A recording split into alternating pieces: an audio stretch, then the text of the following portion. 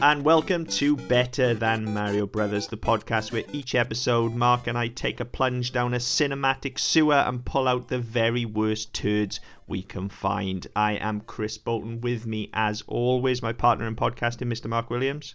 Hello. And this episode we are looking at the 89 Hulk Hogan classic. No holds barred. Just before we dive in, just a little bit of housekeeping on my part. I would like to, I know Mark did it last episode, but I'd like to say a big thanks to the wonderfully talented and far more eloquent than I, Mr. Jonathan Dunn, for filling in whilst I was on holidays. I'm afraid I'm back, so you're stuck with me. Although we are almost a minute in, and I don't think I've sworn yet. So Makes a fucking change. Yeah. Well, there you go, straight back into the sewer. I was just about to say maybe Jonathan's making me raise my game. I guess not. Fuck it. Okay, let's go.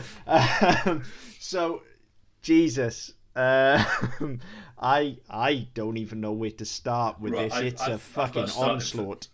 I've got a starting point for this actually, and it's kind of it's not a rant, but it's something that I do get to roll out quite often. Yes. Nobody thinks that wrestling is real. So when you wait. Hold on. What do you mean wrestling is not real? Yeah.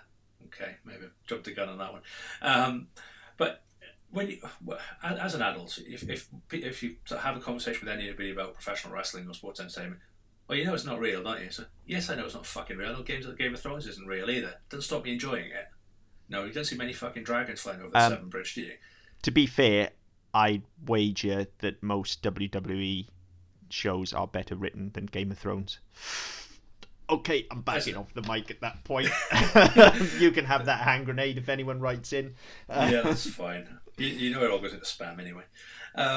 But no, I mean it's a fair point. I get every now and again. Oh yeah, well why do you like that? No, it's for kids and it's all scripted. Yes, it's all scripted. But let's see, you don't see many dragons flying over the Severn Bridge or many of the undead walking around Cardiff apart from after match day.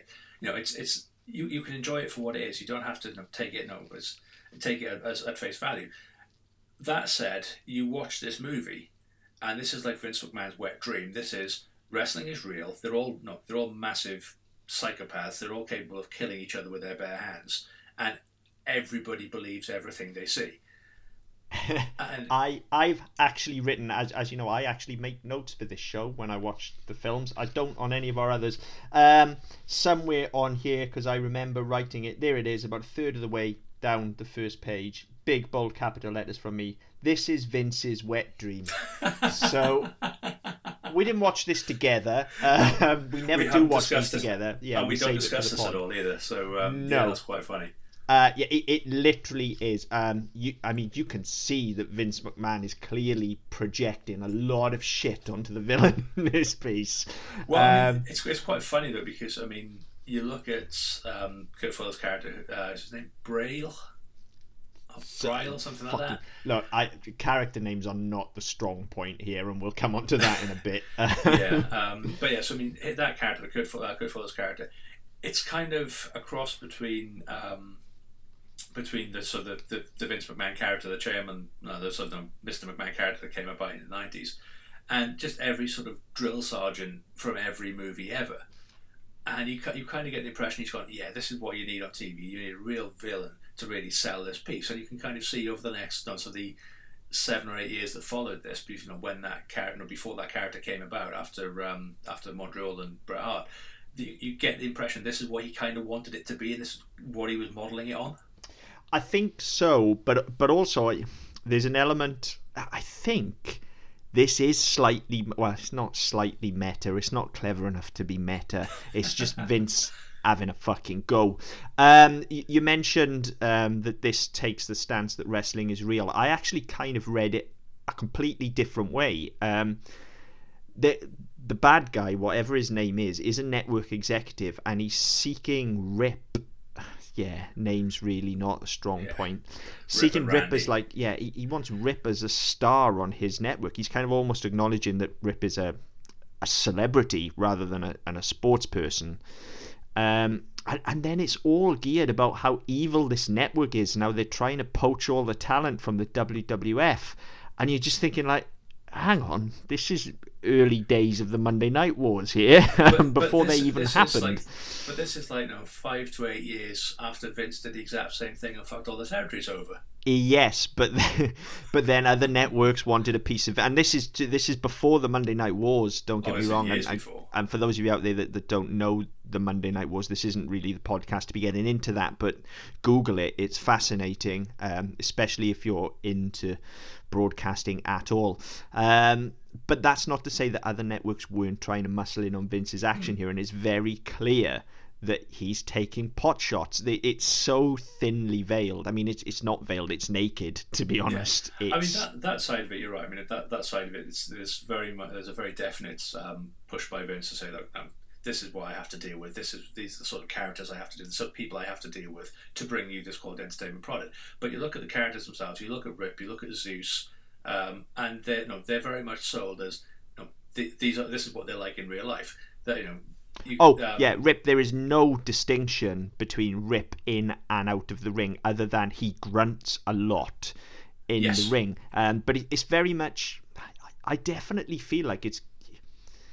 They almost break kayfabe. It is like Rip is this character to be bought and sold, and Zeus is Zeus, and that is all. I mean, they've even got an octagonal ring. It's very much UFC before there was UFC, like the Battle of the Tough Guys. Yeah, what the fuck? Yes, that's really what it's called.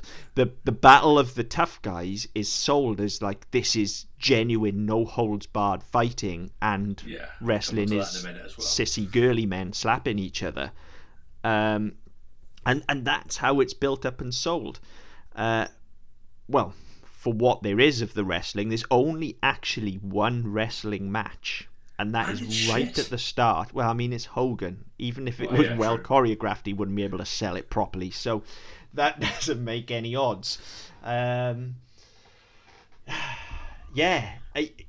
This film is fucking awful. But I'm not right. I'm putting it straight out on Front Street now. I'm not going to answer the big question yet. We'll save that for the end. But I think this is the first genuine instance on this show of a film that is so catastrophically bad and so poorly judged that it is fucking hilarious. I absolutely pissed myself watching this film on several. It's hilarious, in the best possible way. This is good bad. Let's just be clear about that.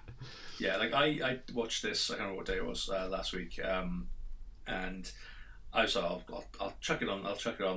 Everybody else was out. So I'll chuck it on. I'll do the ironing while I'm doing it. I got through 3 shirts because I just couldn't stop watching and laughing. It's fucking hilarious. Now I watched it. It's as we record this, we've just come out of a long bank holiday weekend. I happened to have been imbibing on Sunday afternoon, and came home and put this on. Let me tell you now, if you've had a couple of beers, this is definitely a film to watch. It's so fucking hilarious. But I mean, to get into it, when we first started doing this and No Holds Barred came up, I think we both kind of hit on it at the same time after we'd suggested another Hogan classic, which is on our list that I'm sure we'll come to. And there was kind of a light bulb moment between the two of us. Then we kind of went away, and this came up as the next film. So, listeners, the way we do this, we track these films down because a lot of them aren't available anymore, and we've been kind of taking it in turns. So Mark bought this one, handed it off to me last week in a car park. It all looked very dodgy, and just said it was very clandestine as well. So don't call us out. I'm outside. I work on the 5th floor, so I'm outside. Come down, and I'll come down and hand this package off, and then disappear back into the building before anybody starts asking questions, sort of thing. It's quite funny. Yeah, it was quite clandestine. But Mark's parting words as he gave it to me were, "You're in for a fucking treat." So that got me thinking about this film, and then as I was driving home, I was thinking, do you know what? I don't think I even liked No Holds Barred when I was a kid, and I would have first seen this when I was like 11 or 12, and then popping the disc in the player. The very first thing I heard was the theme music, and I was like, yeah, this is all I actually really remember fondly about No Holds Barred is its theme. I mean, you know I'm a sucker for theme music, but the theme to No Holds Barred is awesome. And you couple it with the most ridiculously over-the-top DVD menu I have ever seen. Yes. And it's just awesome. And when I say over the top, I don't mean like it's well designed and it's slick and it's got all this funky animated shit going on. No. Again, this is Vince's wet dream. This is it's just images of Hogan like kicking doors down, driving motorbikes, wearing shades, and you get this awesome 80s crotch rock in the background. Yes. It just straight away you know what you're in for as soon as you pop this disc in the player, and it just, believe it or not, it just goes downhill from there in the best possible way. Yeah, I mean, I kind of the opposite. I mean, I saw this. I mean, a lot of things we talk about on the show, certainly on SMPD. A lot of things I'm coming at sort of second time around because when they came out, and the age had been this. I think I got into wrestling just before WrestleMania 6, which would have been about 89, 90. Yeah. And this came out. So this came out in 89, so I'd have seen it around about 1990, about the time when I was getting into wrestling. This was the fucking best thing ever.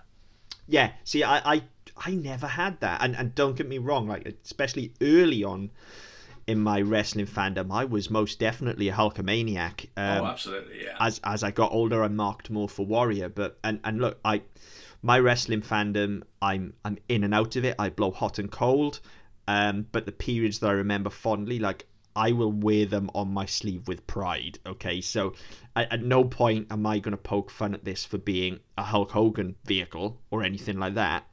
I was a huge mark for Hogan, but yeah, I just don't remember it being that good even then. And Christ, at this point, Hulk Hogan could have shit in a box and I'd have begged my parents to buy it for me. But yeah, I just didn't. I don't know what it was. Something about this film never clicked with me. Yeah, like for me, I mean, it really did, and so no, it was because the age I was, and just getting interesting, and say very same thing. I was a big Hogan fan, so seeing Hogan doing it in a movie, an action movie, is like where he wrestles a bit, but he also beats up bad guys. I was like, fucking hell, this is it. This is the thing, and I can even remember we recorded it off the TV, so we had the ad breaks and all the rest of it. But it was on a video cassette that we'd had free of the promotion pack of Colgate toothpaste. We had fucking Colgate all over the box. And I can just remember this red cassette box with my mother's handwriting on it, No Holds Barred, do not tape over. Because she knew how much of a shitstorm there would be between me and my brother if this film disappeared. Yeah. It's... I know I rented it several times. I've talked on this podcast before about how I used to get free rentals from the video shop, and this was one of those. Like this, along with like WrestleMania 6, I know I'd get them out all the time, and like as much as I say I remember this being bad, it didn't stop me watching it several times as a kid, because it's Hulk Hogan, or in this case it's Rip, who basically is Hulk Hogan. I don't know why they just... Oh, absolutely. Especially since they're using WWF. I don't know why they just didn't go with But they Hulk used Hogan. the Zeus character as well. I mean, the Zeus character was Zeus very showed briefly up. in W. Yeah, to sell this fucking movie, effectively. But, there was no reason to not just use it as Hogan. And if you look at the the poster, which I've got in front of me now, it's Hogan standing massively over everybody else. It's like these sort of posters you used to get for the Royal Rumble, where you've got millions of people all in one, and then you've got Hogan towering over everybody else. But if you look at the poster, it's no ring, no ref, no rules, Hulk Hogan in big bold letters where the title should be, and then at the bottom of the picture in smaller text but in different colours says No Holds Barred. Yeah. So they're not even trying to sell it as No Holds Barred, they're trying to sell it as Hulk Hogan. Yeah, I don't know whether Vince was worried there'd be some sort of blurring of lines here. I don't know, particularly when at this time, he still would have been trying to sell wrestling as real. I don't know, but to me, I'd have just gone with Hulk Hogan, because Rip is a fucking terrible name for a wrestler. Like, where's his surname? Like, it needs another syllable. I was going to say that, right? Because never in the entire film is his surname given up. No. The very first thing on the wiki entry under plot, which is now ironic, I think, Rip Thomas is the World Wrestling Federation Heavyweight Champion. Where the fuck is Thomas come from? Surely. Where's the alliteration? Like, what? Especially when his brother's called Randy. Yeah. Rip and Randy Thomas. The fuck? Jesus Christ. Like, I don't know, like, call him fucking Rip Tide if you want. I don't care. Oh. Rip Saw, Rip whatever. Or just go with Rip Roberts. Or, look, there's 3 names just off the top of my head. At least they've got... When a ring announcer just calls him in and goes, Rip, it sounds fucking terrible. Like, where's the... It's half a name. Like, what? Yeah, that's right. But I mean, that is by no means the biggest problem this thing had. It's just something that does annoy me. Yeah, no, I did find that quite funny because I was all the way through sort of thinking, what's his name? No, what's his full name? Because they just everyone calls him Rip. And then since the first thing I read in here, I was like, where the fuck did you get that from? Yeah, it makes no sense. But anyway, yeah. Not a lot about this does, let's be honest. No, I mean, we talked about Hulk Hogan just now. One of the notable things for me as well, top of the shop in the credits, you get like Hulk Hogan, Tiny Lister, then Mean Gene and Jesse Ventura are both credited. They're in this film for like 30 seconds. Yeah. But again, this is Vince's baby, and they're two of the biggest stars on his network at this point. Not only that, they had Finkel doing the ring announcer at the beginning as well. They did. And I was kind of expecting, as I haven't seen this film for years, but I was half expecting that when they went to the biker bar, seeing Piper and Randy Savage popping up, just because why the fuck wouldn't you at this point? I mean, why wouldn't you just use... Because Hogan's not playing himself anyway, well, why wouldn't you just fill it with wrestlers? I mean, here's one of the main narrative problems here anyway, is that Rip doesn't have to work his way through anybody to get to Zeus. Rip has precisely 2 actual in-ring fights in this film. There's the one at the start and there's a one at the end, and that's it. Like, he has a bit of nonsense in a car park in the middle, but it's not an actual fight as such. There's no... Rip has no agency in this story whatsoever. There is a huge chunk in the first act where he's not even present, and I'm talking for like 10 minutes. I've written down in my notes when we first start getting to the network of it all, like we don't see Rip for a good 10 minutes easily because we're so focused bizarre on the plot in inverted commas. Yeah, and it does make me laugh because obviously you go through it, and so you've got the network side of it, and then you've got, when you do come back to Rip, he's got his little entourage. So it's his brother and his brother's mate who are his trainers and his managers and all the rest of it. And then they send in this woman from nowhere to manage his press tour or whatever it is. Yeah. Now at this point, I'd just like to point out they're in a boardroom. Rip's attending a boardroom meeting with his managers and his agents and everything. So that kind of goes into the fake wrestling side of things as well. But he attends a board meeting in ring gear. Everything Rip does in this movie, aside from go to the French restaurant, everything he does in ring gear. Everything. Yeah. He has like 3 or 4 different outfits, but they're all a variation of his ring gear. They're just different colours.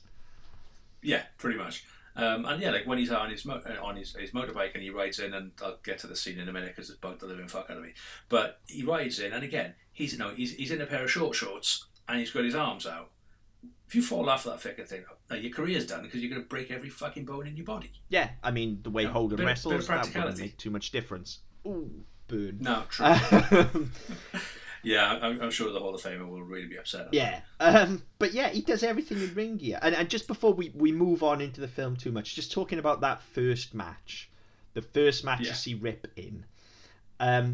We've alluded to the fact that this treats wrestling. Well, it's up for debate whether this treats wrestling as real or not. But we know that wrestling is choreographed fakery.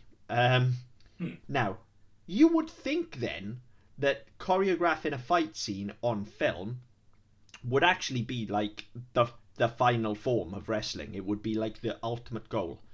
No, well, I mean, not at all. It's not even that, because I mean, this is what they do week in, week out for a fucking living. They do it on TV. Yeah. But what they've done is they've put a million cuts in there, so it looks fake to begin with. Then they decide to Foley everything. Now, Wrestling with Foley over the top is one of the most unintentionally hilarious things. Like, these punches sound like fucking gunshots when they hit people. It's ridiculous. And you can clearly see them just open hand slapping like you would in wrestling. And it's like a gunshot. Then, every time you cut to Rip, you get this close-up. And I mean, Hogan, when he's snarling, looks fairly comical anyway. He looks quite bulldoggy because of the mustache and stuff. Yeah. But then you have him snarling as well. He literally looks like the fucking Churchill dog. His big old cheeks are shaking and he's red and he's like... It's fucking hilarious. He looks like a fucking bulldog. There's spit flying everywhere. Yeah. It's hilarious. No, the best bit of that first fight for me is that, again, Hogan's in-ring ability he wasn't the best mover. He didn't have the best moveset. He didn't have the most imaginative moveset. But his finisher in this, his big boot and leg drop is bad enough. It's a fucking axe handle. He does an axe handle. He does drop the boot as well, doesn't he, I think? I can't remember, but his finishing move... Yeah, it is basically a double axe handle, yeah. It's a double axe handle off the ropes. Now, I'm not being funny. That wouldn't even knock me over. No, it's... What the fuck? But I mean, it kind of sells it. I mean, you kind of look at it, if you sort of look at wrestling as it was at that point, and then you look at it how it evolved in sort of the 90s and into the 2000s. Things that were big, all-powerful finishing moves in the 80s and the early 90s were commonplace. Things like a DDT, which all of a sudden you had The Rock doing 3 or 4 of them in a match. Yeah. Whereas that was Jake Roberts' big finisher. So things like that did evolve, and I appreciate that. But it's a fucking axe handle. That's like kicking him in the nuts. It's got the sophistication of spitting on it. The fight scenes in this film have zero sophistication. Like I said, you'd think with an actual choreographer, and bearing in mind they do this week in, week out. Oh yeah, this is their job. You would expect better. Sadly not. But to go back to, so following on from this fight, we mentioned there's this thing about the network trying to get Rip as well. And he actually goes to a meeting with the exec of the bad guy as well, the exec of the other network, in his ring gear, which ends up in him slugging one of the guys in the mouth, walking out, and then he stops at the door after he's just had an altercation with him. He stops at the door just to pull his signature Rip'em sign and give him a fucking snarl. And it's like, what? Who would do that? What the hell is this? Like, I know, but you've missed a key bit there, which is obviously the comic element of the scene. I said that very, very loosely. But the guy writes him a check, and again, it's this whole the Ted DiBiase character you had at the time, where everyone's got a price, all this sort of stuff. Then there's all this stuffs it in the guy's mouth, doesn't he? Yeah. So the guy writes him a blank check, and Rip agonises on. He makes him think, "Oh yeah, you've got me," and there's this big fucking shit-eating grin, which Hogan does always anyway. And he turns around and says, "I'm not going to be around for this to clear," and shoves it down his mouth. Shoves it down his throat. I was like, really? What was the fucking point in that? It's probably the worst joke you've ever told. And that's saying something. Yeah, and at this point as well, it's worth noting that this scene is the first time you really get to see Hogan act in this film. Now. Yeah, I blinked and missed that. Yeah, now. At no point during this podcast, and even when we come on to look at some of Hogan's later work, at no point am I going to claim that he is a good actor, okay? But he gets to the point where he's passable. He's never going to be The Rock, but he's passable. Jesus Christ. Like, this is some grade A shit acting that we're getting off it. Like, I'm not even sure he's read the script. I reckon somebody's just shouting lines at him off camera and he's spitting them out, because there is absolutely no emotion in his performance whatsoever. His syntax is entirely wrong when he's speaking. Oh my god, it's awful. His performance in this film is awful, save for one scene, which when we get to it, I will bring up how impressed I am with his performance and the writing. So yeah. Rip ends up having his meeting. He then ends up getting into a limo, which for some reason the driver is on the payroll of the network, and now they decide because he's not going to work for them, they're going to do him over, I think. Yeah, so they kidnap him and take Yeah, him to but- some like seedy car But Rip park. obviously realizes what's wrong and begins to trash the back of the limo, as you would. Yeah. However, Yeah, let's cause an accident and nearly well, kill yeah, everybody but how instead. the fuck does Rip trash in the back of the limo completely negate the driver's ability to drive? Like, this isn't just like, oh shit, he's frightened me a bit and he swerves slightly. Like, this guy is all over the road, driving up fucking ramps. He nearly flips the car at one point. Like, this is just one guy in the back having a bit of a kick-off. Like, you're not telling me limo drivers haven't seen I'm that not with pissed being people funny. before. This guy needs to drive around with two kids under 6. There you go, right? So, You know, there's kicking, there's shouting, there's screaming, there's biting, there's punching, there's name calling, there's spitting, there's toys flying everywhere. Hulk Hogan kicking the door, it's fuck all. yeah. So then they end up driving him to this fucking garage. The second fight that Rip has in the film happens here. So actually there might be 3 because there's something with a motorbike as well later on. But the second fight Rip has here. Now, I don't even know where to begin with this scene either. The car stops and like I guess these henchmen that have been hired for no apparent reason because Rip could very well have signed the check. I was going to say, there was nothing. I don't even know better if they're to do than wait on henchmen or a if they're call. just random thugs and the limo driver happens to have gotten lucky by driving into a garage full of random thugs. No, I think it was planned because there was a bit with Kurt Fuller's character where he makes a comment about him regretting not signing with him, Oh, okay. and then he makes a phone call. So it's all set up. Obviously, these guys had fuck all better to do. They were waiting for a call to come beat up Hulk Hogan. I must have sneezed and missed the setup. Yeah. But bearing in mind now, Hogan spent a couple of minutes trying to kick his way out of the door of this limo. Once the limo stops, he proceeds to jump through the roof, head first, through the roof of the fucking limo, and does what I swear is the absolute on-film genesis of the superhero landing on top of the limo. Like, he doesn't go down on the one knee, but he definitely, like, we get the slow-mo, boots hitting the ground, and he's like, he does his grunt. And these guys rush him, so we have another very bad wrestling scene. Yeah. Which then ends in Hogan grabbing one of them, snarling in his face bulldog style and shaking his fucking moustache everywhere, covering the guy in drool like the fucking Churchill dog. Yeah. And then stopping to suddenly realise there's a bad smell. That was the driver. He pulled him out of the car. To which Hogan, I mean, this is the quality of the writing, to which Hogan says, "What's that smell?" And the driver, through tears, replies, "Dookie." That's And then about as good as it gets, guys. But no, it gets better than that, actually, because on top of that, Hogan then repeats Dookie, in his snarly voice, Dookie. And pulls a And so- face. Yeah. I was like, really, what's the point in that? You could have quite easily just pulled him out of the car and punched him. Or punched him through the window. Vince McMahon, everyone. That's all I've got to say. Vince McMahon. Yeah. God bless him. I mean, Fucking literally. I don't know of anyone else that I would give a pass on that, but it's Vince and Hogan, so I'm like, yeah, I'll let him have it. This was the first spit take of many that I did in this film. Yeah. Like it's that level of bad.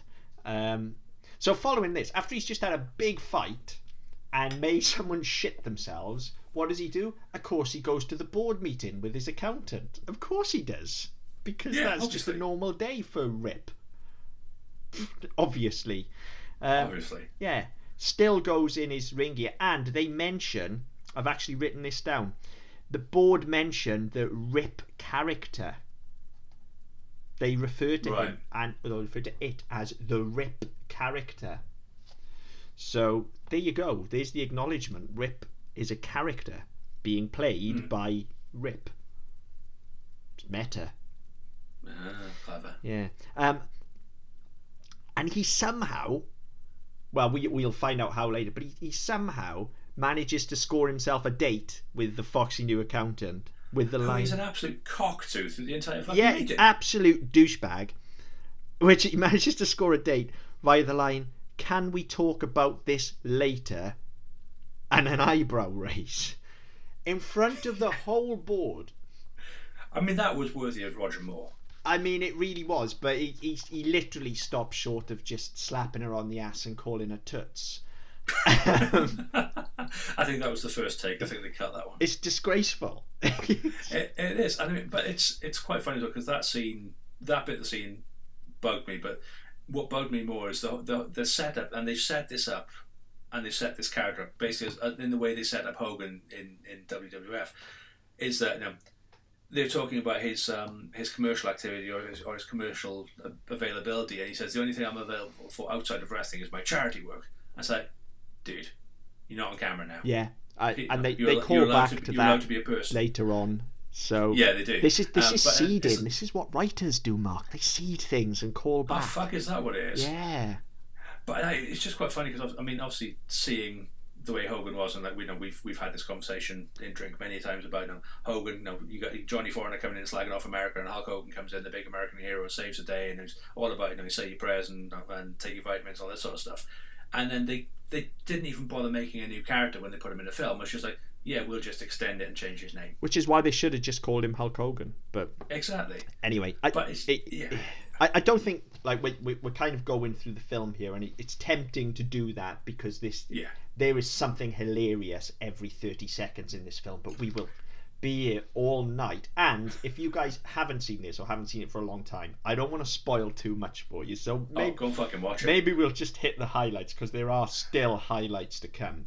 We actually after this we get what I think is a genuinely good scene with Rip at the French restaurant. Yes, no, that was funny. It was funny, and it's one of the few scenes I think that Hogan's actually acting quite well in. There's some genuine chemistry between him and his co-stars. And it gives us a little insight into the man behind Rip, who he actually is out of the ring. So that was quite a nice scene, and it's all going along quite nicely, and you're almost thinking, okay, maybe this is going to pick up. But then we get to the biker bar scene, where all the network executives walking in their suits to a down and dingy biker bar. They talk to a trashy barmaid who takes one look at them and says, "Ah, you must be looking for the gay bar across the street." God. That was the second spit take of the evening. Yeah, I'd forgotten about that. And probably the biggest one. Vince. God bless you, Vince. Oh, man. I mean, can you even imagine that making it? I'm surprised that hasn't been removed retroactively. Yeah, because I mean, the version that we picked up, the DVD I picked up, it was being remastered. I mean, it's pretty good quality considering it's an '89 film. It's been done for DVD. The conversion's really good. But you think at some point, if you've got Spielberg and Lucas removing guns and replacing with walkie-talkies, you can cut that line out easily. And you should have cut that line out. But thank you for not doing it. It made my Sunday evening. Oh, absolutely. Look, and that's not me condoning it. I am laughing at how hilariously inappropriate this is before anyone complains. Like, I totally acknowledge it is not right. Okay? As if that needed explaining. As is the very next thing you see, which is, for some inexplicable reason, other than the fact they're in a rough biker bar, a midget in a cage. Yeah, I can live with that. Controlling the bets. I mean, Jesus. Honestly. But let's be fair, again, WWE, WWF, they've always been really sensitive to the plight of little people. Yeah. Yeah, of course. They've never taken the piss. They've never exploited them. And Not at all. So then, obviously, we find that, the business guys, again, it's almost redeems itself in what is a decent enough scene. Our villain starts waving his money around and starts offering people money to get in the ring and beat the shit out of each other. And as a character, that works. Yeah. That's fine. Then, obviously, we get to the genesis of he finds Zeus. We get the Battle of the Tough Guys. They spent all of 30 seconds naming that, really. Jesus Christ. Then we get, as I say, there's an octagonal ring, and it's all very UFC, really. And this is the point now where we've last seen Rip in the restaurant. You get the whole scene in the bar. You get the explanation of Battle of the Tough Guys and what it's going to be and the whole genesis of it. We don't see Rip for a good 10 minutes. Like, you could almost forget about him completely. And then in comes Zeus, who walks, talks, grunts, and acts like fucking Frankenstein's monster. Like, there's no subtlety at all. Like, no, he's got fucking barrels under his arms, not fucking pits the way he walks. It's ridiculous. So, however, his unibrow, and I don't believe it's makeup, his unibrow in this is epic. Like this, I think he had that. The character, and when he was in WF, had that as well. Yeah. He had that, and what they might as well have done, because I can't remember if he had it in the film, but he certainly had it when he was in WF, is he had a Z on the side of his head. Yes, he did. Yes. And it wouldn't have surprised me if they just linked that to the unibrow at the top, done the Z, and then come back around and looped that into a ponytail at the back. Yeah. Yeah. It looked that shit anyway. They might as well have just done that. It's some quality Thunderbirds Gallagher Brothers unibrow action going on. Oh, except, for those of you who don't know, bit of trivia, Tiny Lister actually blind in one eye, which is why Zeus has this sort of turn, which actually helps the character. But the unibrow cuts out halfway over his blind eye. So it's like a brow and a third, if you like, joined in the middle. It's wonderful. It is the most epic unibrow I've ever seen. It is impressive. Yeah, so then we get all the background shit about Battle of the Tough Guys, and Rip, meanwhile, has ended up in some down-home roadside diner that gets... There's a stick-up or something inexplicable happens. I mean, this scene made me laugh for the wrong reasons, and again, it's part of this thing about the way that it's being set up, that there's an element of kayfabe to it, but wrestlers are genuine fighters and they're genuine tough guys and all the rest of it. So these two guys come into this diner where Rip has been, it's in his hometown or wherever it is, and he knows the waitress there, and flirts shamelessly with a woman who's probably about 30 years older than him and all the rest. Yeah, it's fine, it's fun. And then these two guys come in with pistols and they start sticking the place up. And he says to Samantha, his business manager, will-be girlfriend, all the rest of it, says, when I move, get down.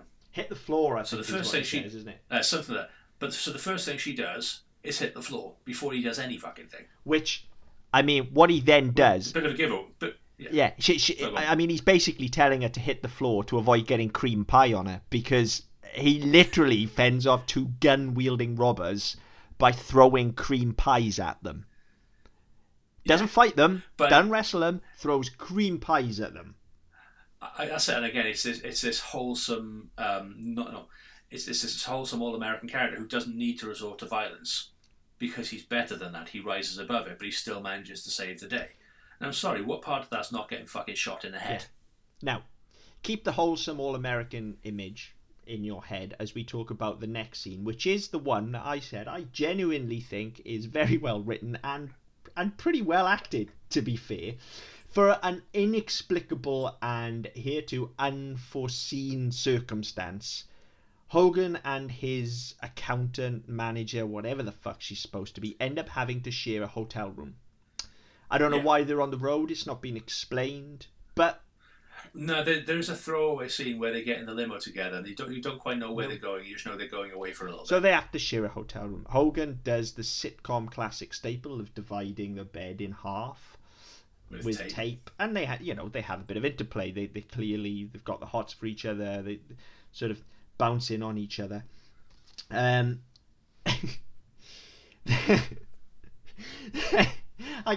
don't think I can even recount this with a straight face.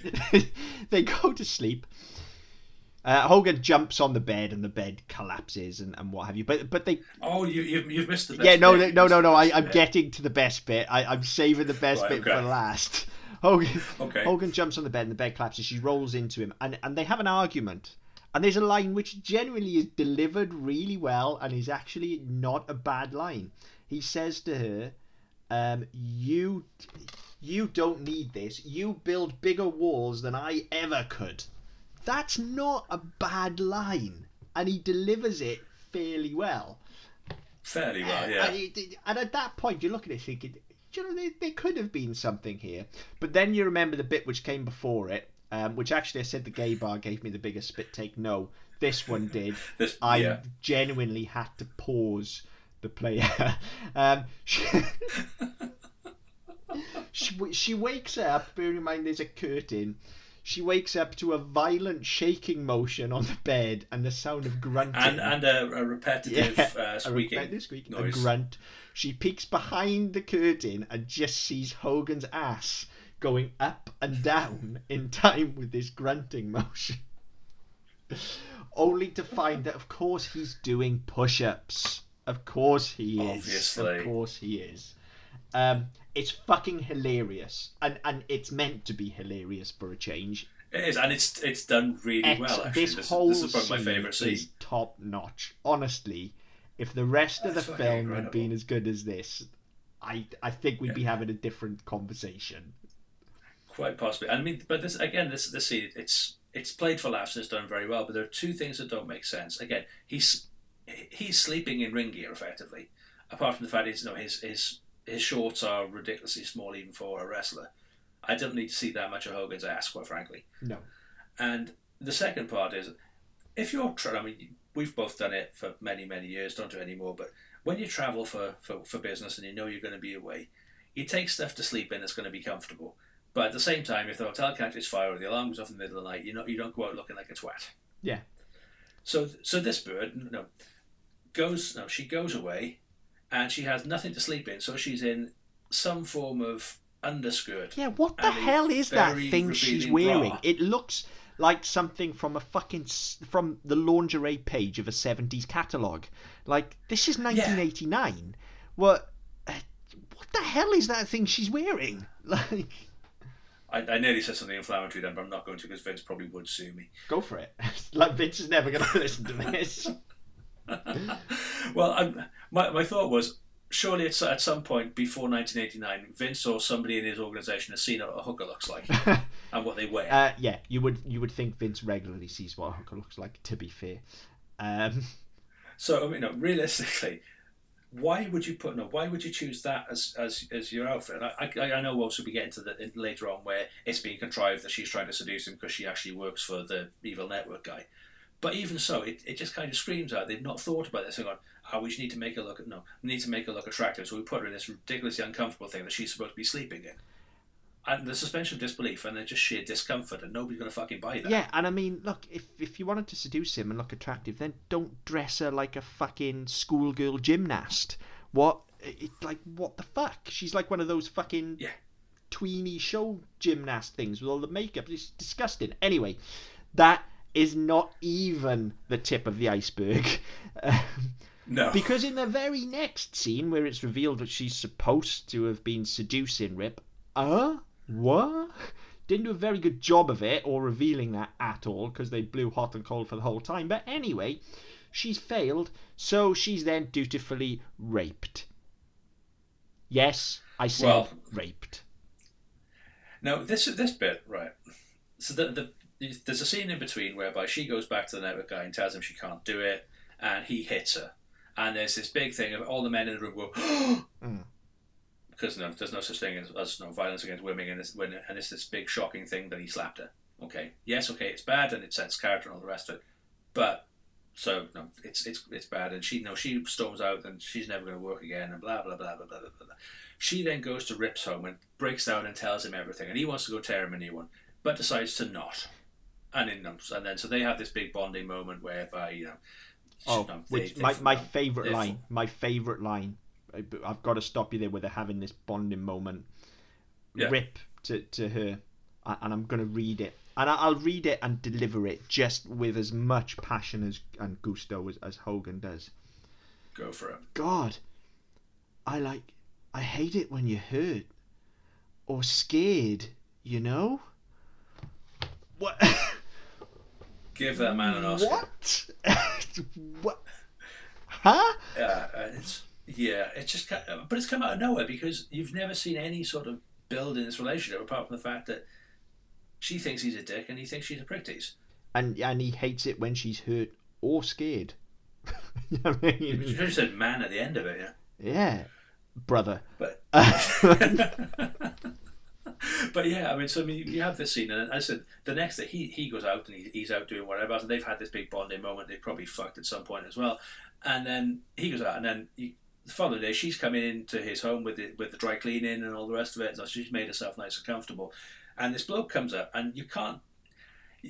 Obviously, the dialogue isn't that I'm going to rape you because even this film wouldn't go that low, but this guy is there to hurt her, and then you can't quite tell if he's trying to strangle or rape her because he positions himself with his legs the wrong way, so her legs are closed inside his legs, and he's pinning her down. It's pretty clear that it's supposed to be rape, I think. Yeah, I think that's that. And again, you see this with a lot of stuff that Vince did with WF before the Attitude Era. There was a lot of suggestion, but they did it just slightly wrong enough that they could get away with not being hauled over the coals by standards apprentices. Yeah. And this kind of smacks of that. They've gone, yeah, we're going to get an R rating if we portray this in any way, shape, or form, which could be construed she's actually being about to be raped. So we'll just make it a little bit less clear by making it physically impossible for the guy to rape her.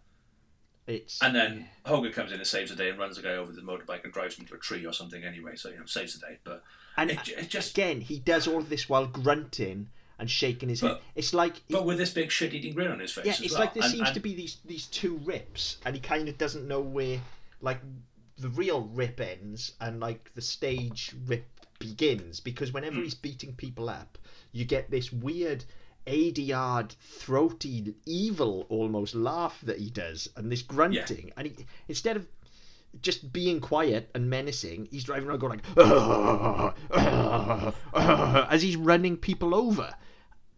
What? Huh? I know it doesn't. I mean, there are a lot of things that don't make sense with the production of this film, but this particular scene and one later on, which I'll just jump to now.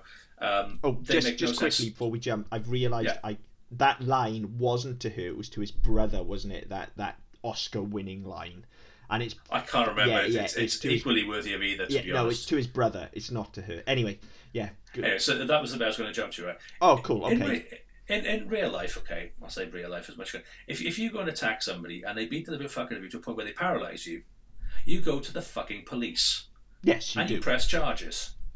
Now the guy puts you in a coma, the guy breaks your spine. Somebody else pays somebody to come and rape your girlfriend. You go to the fucking police. Yes. No. I'll sort this out. Proper fucking Walker Texas Ranger. I'll go and wade in and sort this shit out. I'll go and get my Liam Neeson revenge for everybody. I'll go and beat him up. Yeah, which, as I say, fucking no. Yeah, Rip has had no agency in this story whatsoever. He's just reacting to things that happen around him. And even then, his response isn't to go directly after the network exec. It's to face Zeus. Which is what the fucker wants in the first place. Yeah, so he literally just does everything the bad guy wants and doesn't take the fight to him ever at all. Having said all of that, one thing we do need to touch on in the hospital, for as much as I ragged on Hogan for the delivery of that line, pretty good ugly crier. Got to give it to him. I don't know anybody who's a bad ugly crier. Hogan gives a good ugly cry. Like, yeah, he might be up there with Claire Danes, seriously. I mean... Yeah, okay. That's a good ugly cry. Fair play. That's high praise. Yeah. Anyway, no agency, as I say. Eventually what happens, even after all of this, his brother's been fucking crippled. His maybe possibly girlfriend has been maybe possibly raped. Or certainly attempted to be. But the last straw, the absolute last straw, is when Zeus shows up at a charity event that he's holding for underprivileged children. Oh, what a fucking That's hero, man. What does it, because Zeus calls him out in front of the underprivileged kiddywinks. That pushes him over the edge. Yeah, I mean, what a hero, really. Fucking A, man. It's all about the kids. Yeah, really. But, you know, at any point, like, they then kidnap When it comes to the actual To the fight night. fight where Hogan's going to face off Zeus, never fought anyone in this film that even offers him the slightest bit of challenge. Now all of a sudden he's going up against Zeus, so who cares? They arrange to kidnap Sam, the girlfriend, and basically blackmail him into saying, like, look, make it look good for 10 minutes, then go down, you're going to lose. Now, the correct thing to do at this juncture, bearing in mind this is an organised event and you're the star, is refuse to go on stage without her, you fucking moron. Like, Yeah, again, I mean, no agency whatsoever. I know, and I know that sort of, obviously they're trying to make it now stakes are high and all the rest of it. I mean, this whole event I've got problems with, and I'll come to in a minute. But yeah, it just doesn't make any sense. What instead of just watching this giant digital clock, which obviously you're going to have in this TV studio, instead of just watching that midway through the fight, when he's getting his ass kicked anyway, he's not going to fucking win it anyway because he's getting his bollocks kicked off. He keeps watching this clock, thinking, "Oh, I've only got so much time. Otherwise, they're going to murder. They're going to murder my girlfriend in the building with all these potential witnesses when the guy's in a fucking glass skybox." Yeah. However, she manages to ninja her way out of the room inexplicably because because the guards are just completely inept. Is the only they're too busy watching the fight because silly little woman's not going to escape. No, and again, she's going to sit there dutifully and bring me beer when I want her. She's not going to try and escape when I've kidnapped her. No, and again, Rip's grand plan sends his manager off to find her. By the time he finds her, she's freed herself. Again, no agency whatsoever. None. This is literally a film about reacting to bad shit, and the reaction is generally get angry and scream a bit. That tends to be how it goes. But obviously he gets in the ring. We do get the fight between Zeus and Hogan. Okay, we've pretty much spoiled the whole film at this point. Actually, we said we weren't going to, but it's so hilarious. Look, before we talk about the fight, can we talk about the actual end? And then we'll come back to the fight because the fight I've got more problems with. But again, at the end, okay, well. So you've got Kurt Fuller's characters in the TV production area, and he's got all these monitors and screens and all the rest of it. And because Zeus is now losing the fight, and Rip, not Hogan, is coming back into it and showing a bit of guts and getting involved and actually doing a bit of damage, he starts flailing about, taking it off the air. He starts pulling monitors out. He starts pulling wires left, right, and centre, as they do in wrestling when they're about to put somebody through a table. They pull all the monitors and wires out so the person doesn't actually hurt themselves. So he starts ripping stuff about and all the rest of it. And he leaves some wires exposed, which again, fantastic cinematography where you get extreme close up of these exposed wires, and I wonder what that's for. But then, so Rip turns his attention to the network executive, who starts backing away despite the fact there's no plate glass in front of him. Starts backing away, and backs into these exposed wires and dies. He electrocutes himself. No agency whatsoever. No. Also, doesn't make Hogan a murderer. But still, no agency, doesn't even defeat the actual villain. No, the actual villain defeats themselves. Disney style. I was going to say it's a Disney ending whereby you don't kill them, therefore you don't become a bad guy. Yeah. But yeah, this entire thing. At no point is he concerned that this guy has electrocuted himself and there's a slight fire breaking out in this production area. No. Because everybody's celebrating, so he just walks down to the front and celebrates with everybody else. The crowd, I've written this, the crowd actually cheer for murder at this point. Yes. No, I did think that. I mean, the crowd and the fight, I mean, the crowd, it's tuxedos and fucking ball gowns. Yeah. This is why I made the statement, Vince McMahon's wet dream. This is what he wanted wrestling to be in the 80s. It's this highbrow, classy affair whereby the very, very rich and very wealthy people kind of play on it, and they all turn up in their droves and spend all their money to come and see his stars. Yeah, and like I say, they cheer for fucking electrocution. It's and don't get me wrong, the guy was a cock, but still. I'm fairly sure some people would be traumatised by seeing him die. They then literally proceed en masse to shout, "Rip, he's behind you," as Zeus gets back up. It literally is a pantomime. It is. It's fucking... And let's just talk. I mean, we'll come back to the fight, but since we're here now, yeah, Rip finishes the fight. right? I mean, he obviously does his double axe handle and stuff. But when he first knocks Zeus down, before he goes up and does the electric death move, he first downs Zeus by punching him in the heart. In the heart, mind you. Yeah. One shot, like a fucking 5-finger death punch. In the fucking heart.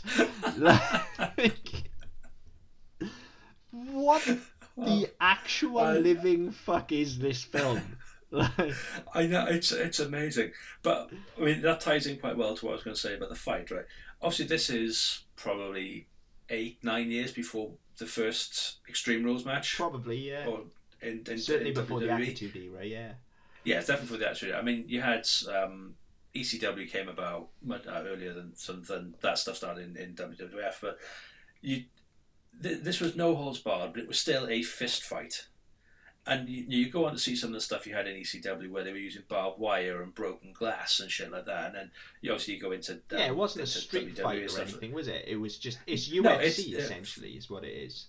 Yeah, but I mean, the whole premise of this is there's no referee, there are no rules, and you basically half kill each other. It's no holds barred. Nothing is disqualified. You can do absolutely anything. So they have a wrestling match. Yeah, basically. And... it's so fucking poor as well. It's all this of the 80s showboating, the grandstanding, of the early 90s grandstanding, whereby you have a test of strength where somebody's hands are over yours and pushing you down, and you push yourself. Classic Hogan. The match is a Hogan match. Now, having said all of that, yes, this film is awful, but I've laughed all the way through it. Yes, Hogan is awful in it. Yes, the fights are awful in it. We still got to this point where he's 10 minutes into the fight, he sees Sam and realises he doesn't have to go down, and the Hulk up starts. And I'm sorry, I marked out. I was just like, here he comes. And it was fucking awesome, because it's Hulk Hogan hulking up. It was awesome. Yeah, it was brilliant. I think if you're our age... there is just it doesn't matter. Like, Hulk Hogan could literally come and shit on your lawn, burn your house down, and kill your dog, and as long as he then hulked up after it, you'd probably forgive him. Man, it saves on dog food. Yeah, like that is my childhood captured on screen right there. Absolutely. Yeah, and let's say the whole thing of the fight, like, you see some of the stuff that came after, and you start talking about tables and cage matches and stuff like that, and now they have barbed wire bats, and this is just a standard Hogan fight, and it's quite a tame one even by Hogan standards. So I mean, it's such an anticlimax. Yeah. But seeing this at the time, or seeing this when I was much younger, and having not experienced any of that with wrestling, not having that baggage with wrestling, just having this is what a wrestling match looks like. And okay, you punched him in the balls. Okay, that's not allowed. You can't do that. Oh, but there's no rules. It's fine. That's all I needed. Yeah. Coming at it now as a 30-year-old man, I'm very disappointed with the fight itself. All of the fights are dreadful. Yeah, but I mean, you look at some Hogan wrestling matches and compare it to that first one, and the first one is just a short version of a poor Hogan match. Whereas this grand finale, you'd be expecting, I say, fucking chairs and all sorts, and none of it comes. I mean, he does Mick Foley Zeus off the top podium through the ring, Yeah, true. I'll accept that. That's fair. But the rest of it, it's a very boring. Considering this is supposed to be like the pinnacle, the most dangerous fight people can have, because anything goes. At one point though, doesn't Zeus pick up a ring pole as well? Yes. Now this is the bit that you said that you remembered the theme song. The thing I remember above all else with this film is Hogan lying on his back, looking up at the lights. Zeus comes along with a fucking ring post and tries to put it through his skull. And this is the point where he hulks up, isn't it? It's after this that because when he comes he sees his brother. Yeah, and he sees his brother, and he also sees Sam because she's escaped and she runs down to ringside, and they do that slow focus shot. And he moves, and just as this ring post is about to cave in his skull and kill him on live television in front of millions of people. Yeah. What the fuck? Yeah. I mean, that's pretty much, this film may as well be called WTF, to be honest, because Yeah, I know. I mean, but that's the bit that, and obviously as a child I didn't think that. I thought, fucking hell, that's good. No, that's really cool, because that would have really hurt. Not thinking that would have killed yeah, him. it yeah, you can't look for any rational reasoning. You can't look for any plotting. You can't look for. You just can't look. This film is a collection of shots of oily, muscly men. That's it. That is all it is. And Yeah, some very inappropriate humour. yeah, Vince McMahon's wet it's dream, basically. absolutely. I mean, we just talked about the reception of the film before we go on to asking the question. But box office wise, it didn't too bad. It cost $8 million to make, and it debuted at number 2 on the box office chart behind Indiana Jones and the Last Crusade. So it did pretty well on release. It made $5 million on its debut, and overall it made $16 million. So it broke even. Vince didn't lose money on it. So that's not bad. Critically, not so well received. It's got an 11% approval rating on Rotten Tomatoes. Wow, that's generous. Now, I'm going to read this out now and see if you have the same question I had. Film critic Brian Orndorff described the film as tremendously crude, unapologetically manipulative, and aimed directly at easily entertained 13-year-old boys. Now, would that be in relation to Paul Orndorff? I don't know, but it was the first thing I thought when you mentioned the surname. Yeah, same here. So yeah, that made me think. But interestingly, during the Monday Night Wars, during the October 13th, 97 episode of Monday Night Raw, Vince McMahon joked, "Hogan promised me that if the movie lost money, he was going to return his salary. I guess the check is still in the mail." So it was one of many digs that Vince had against Hogan while Hogan was doing the NWO angle with WCW. So I mean, even then, at that point, they kind of knew that this film wasn't what it was supposed to be, what they kind of wanted it to be. I mean, look, aside from Vince McMahon, who I genuinely thinks this film is fucking amazing, I don't think anyone involved, even Hogan, I don't think anyone involved could be under any illusion that this was good. Even back then, like, no. I would like to think. Jonathan said something last episode when you were talking about Spider-Man, and as I said at the top of the show, far more eloquent than myself. He summed up something that I've said several times over the course of the show. He just said it far better, which is that it's better to do something, or he would rather do something 100% incorrectly than 50% correctly, or some words to that effect. Yeah.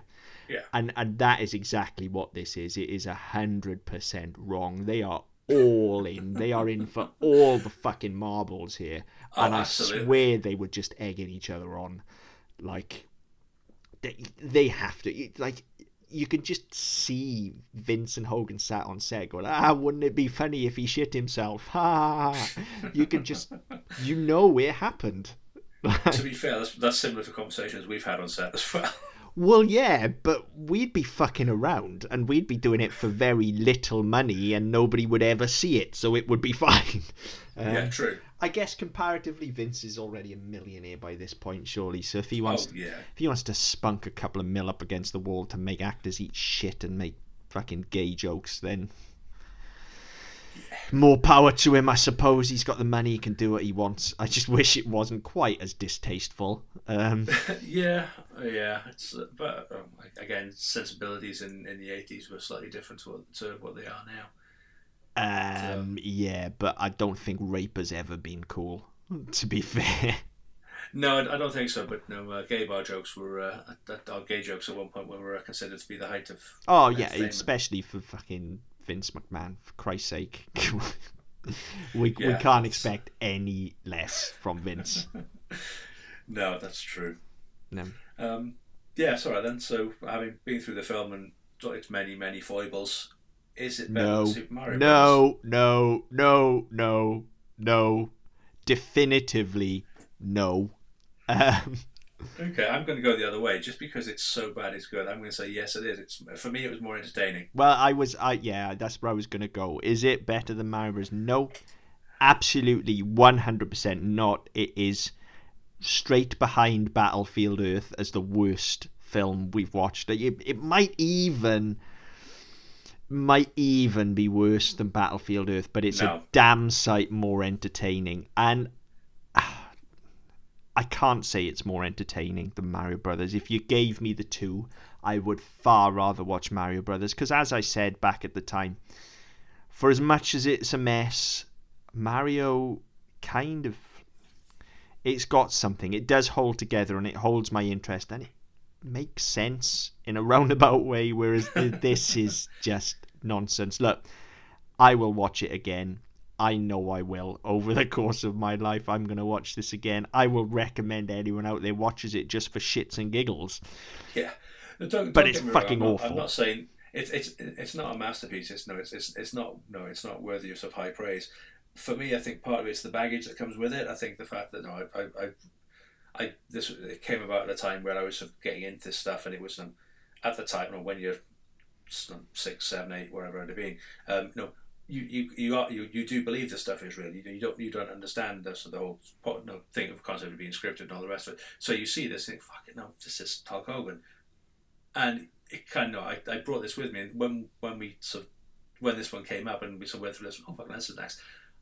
I was a little bit worried because obviously we pull these things apart and they don't necessarily go back together the way they're supposed to. But I remember being very excited because I haven't seen this film in fucking years. But I remember very little about it, as it turns out. But I remember loving it. So I think for me, I don't have that baggage or that attachment to Mario. So if you gave me the two, I would pick this up every time, sheerly for nostalgia. Yeah, I think there's maybe a little bit of that to it as well. As I alluded to on the Mario show, I was a huge fan of Nintendo growing up, and as bad as it is, that was all we had. So yeah, I guess maybe I've got that attachment as well. But like I said, I've still got, there's still a little Hulkamaniac inside me, and always will be. You should get that scene. But yeah, there's a little Hulk in all of us, I think, isn't there? Don't. So you said rape wasn't cool. Yeah, don't come after me, lawyers. But I just no. This film is absolutely atrocious, and like I say, it's bad in the best possible way. But that just doesn't make it better than Mario Brothers for me. I think this is our first split decision. Yeah, it won't be the last, I'm sure. Oh, I'm sure it won't be.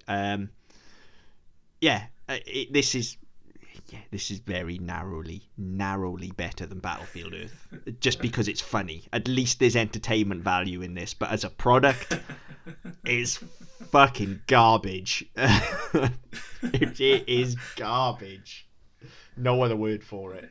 Yeah, I think if anything, it just gives further insight into Vince McMahon's psyche and how tortured it must actually be in that head of his. Yeah, certainly does. Yeah. So yes, I mean that's no holds barred. Drop us a line if you've seen it and you want to talk about it. I mean, I can do this all day. But yeah, I mean, if you want to get in touch with us, you can find us on Facebook with the Double Down Podcast Network. You can go to our website ddpodcast.net. You can find us on Twitter at ddpodcastnet. And yeah, get in touch. Let us know what you think. I'd especially like to know if you come to this for the first time, based on this podcast, what you think of it and how far off the mark we were. But yeah, let us know. Oh God, please, God, if you're watching this for the first time, you have to let us know how this stands up, like today, for a first time. Yeah, please, I'm so interested to hear. Yeah. Someone without the baggage. What they think and if you know us and you're local, you can't get hold of it, let us know. You can borrow the disc. Yeah, and then let us know. And if somebody does that, we will feed back to you guys. If we get that off people, we'll feed back on a future episode, because I would love to know what people think of this. Yeah, absolutely. But until next time. See you later.